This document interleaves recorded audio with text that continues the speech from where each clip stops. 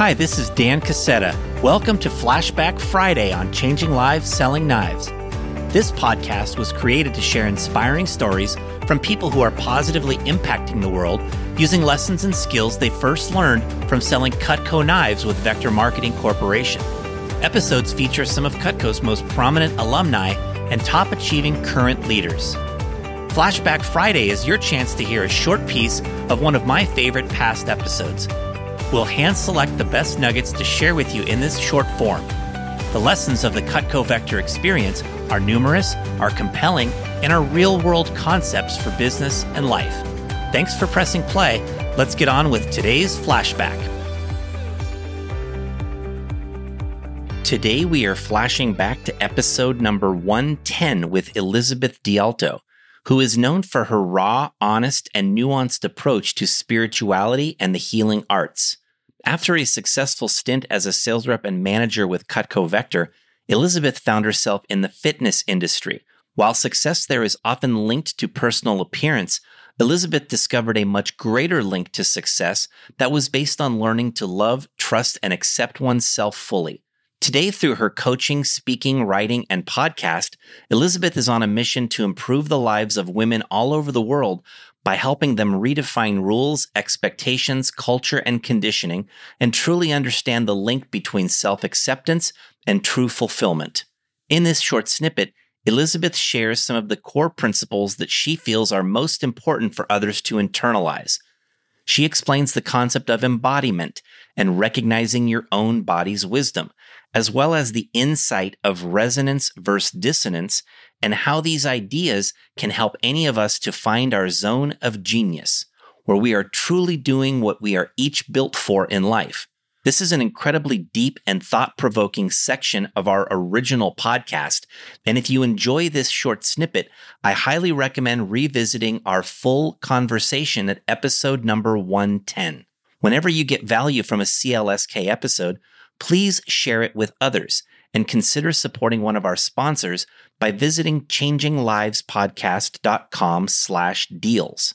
You'll find deals there for Organifi, something I use all the time, as well as Brain Fuel and Good Weather Wine, which were founded and run by Cutco Vector alums. All right, now on to the wisdom and energy of Elizabeth DiAlto.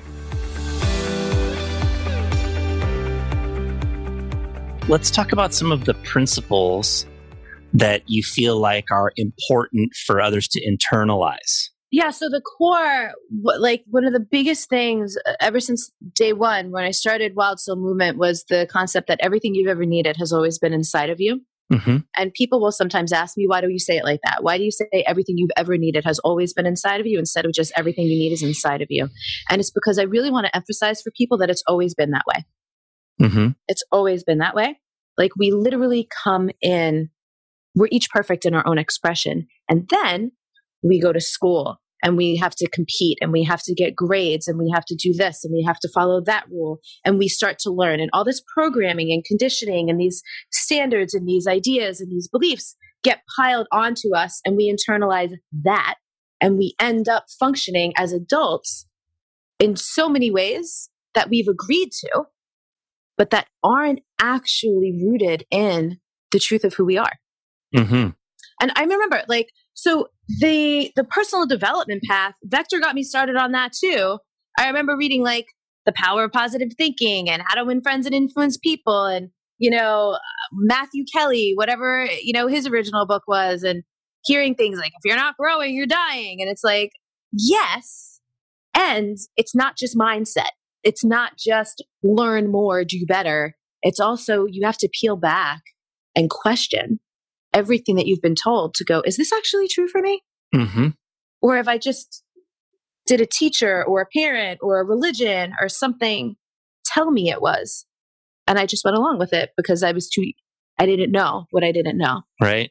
So to kind of deconstruct and reconstruct what is true for you, what's actually aligned for you, what makes you feel more like yourself rather than like a carbon copy or a literal offspring of someone else and other people. Yeah. How does somebody see those things? I think this is one of those things that's in an area of life that we don't even see. that maybe people observing us see these things about us. Maybe people with vast, more experience or more knowledge of this sort of space understand and can educate us. But I think that for a lot of people, they don't even see these things about themselves. And how do they increase their awareness? How do they learn? So this is why I got so deeply into the embodiment, right? And another one of the principles that I talk about a lot is you need to spend time getting out of your head and into your body, because your head is where all the programming and conditioning lives. The body is where the truth lives. And one of the things I also talk about with this is the difference between judgment and discernment. A lot of personal development and spiritual things will teach you to try not to be judgmental. And the thing is, judgment, the reason why is because judgment is constantly evaluating things. It's placing value. This is good. That's bad. That's better. That's worse.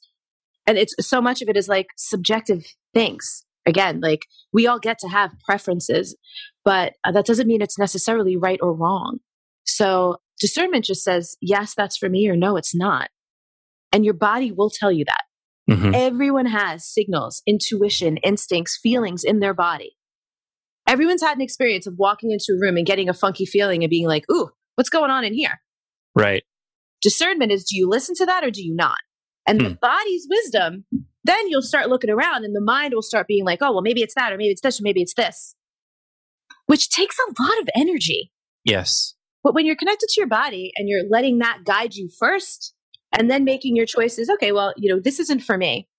Then you can evaluate or whatever later, but to just include the body's wisdom is a big piece, rather than just using your mind, your mental, your mindset, what you think you know.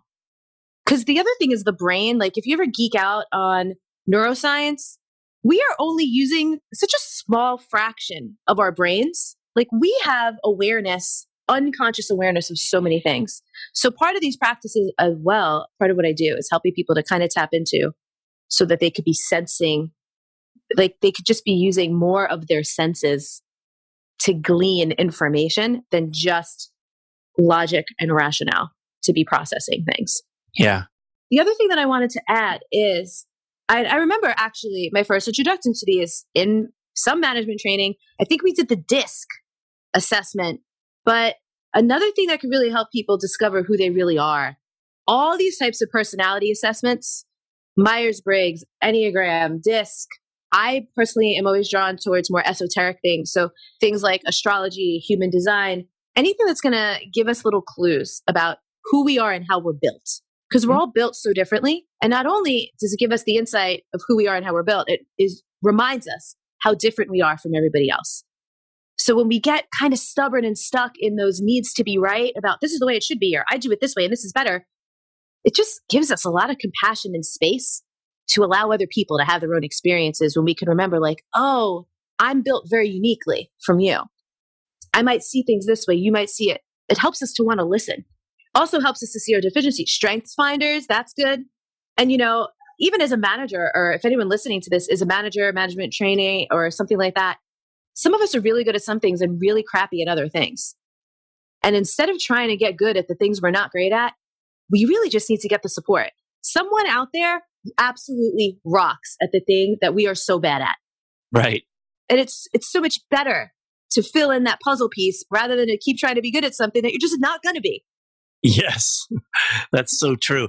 You said something, Elizabeth, about learning who we are and how we're built. Learning who we are and how we're built. I would love if you could unpack that a little bit more. Like, where does that come from? Okay, so I'll give you an example. And so again, you'll see where like my geekery comes from.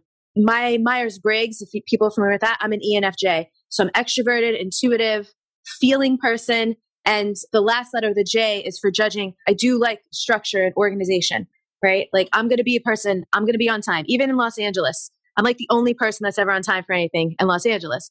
In astrology, I'm a Virgo sun, Capricorn moon, Gemini rising. That might not mean anything to other people, but to people who get astrology will be like, oh yes, this person loves and is excellent at communication, loves structure and order, hard worker, loves progress, super disciplined when it comes to things that I'm passionate about, could not care less when it comes to things that I'm not, right? Right. There's this other system called human design. I'm what's called a manifesting generator.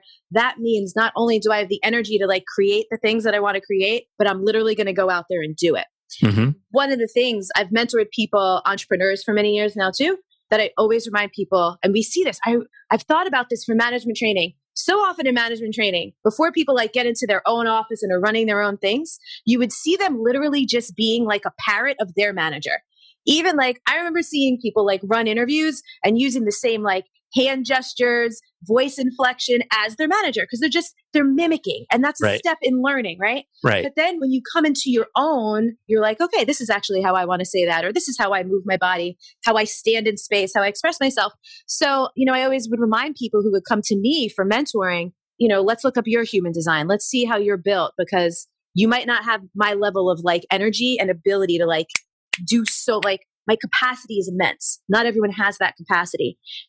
But I'm like a doer. Some people are more magnetic.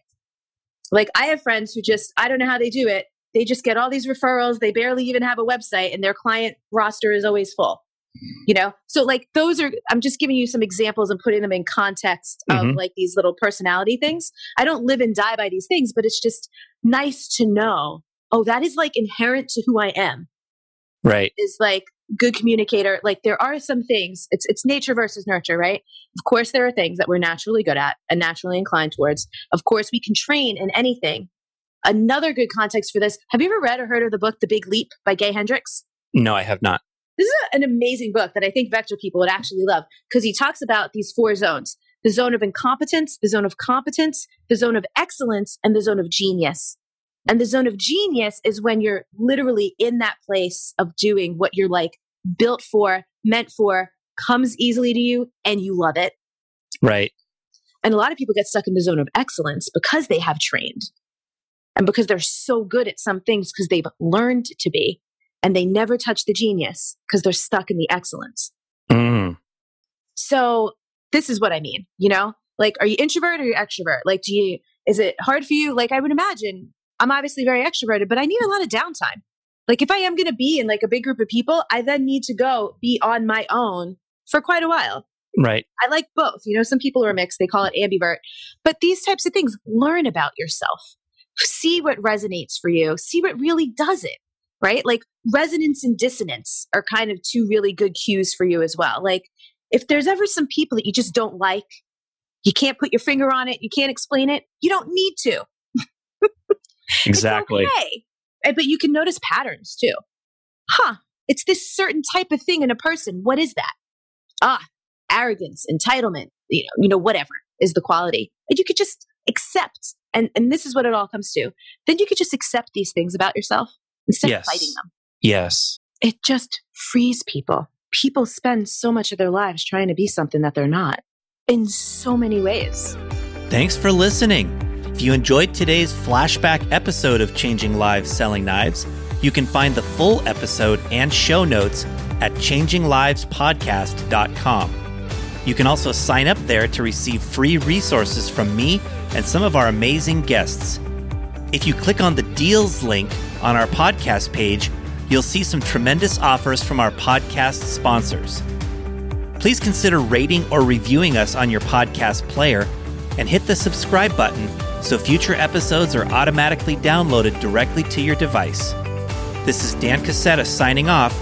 We'll be back in a few days for our next story about changing lives.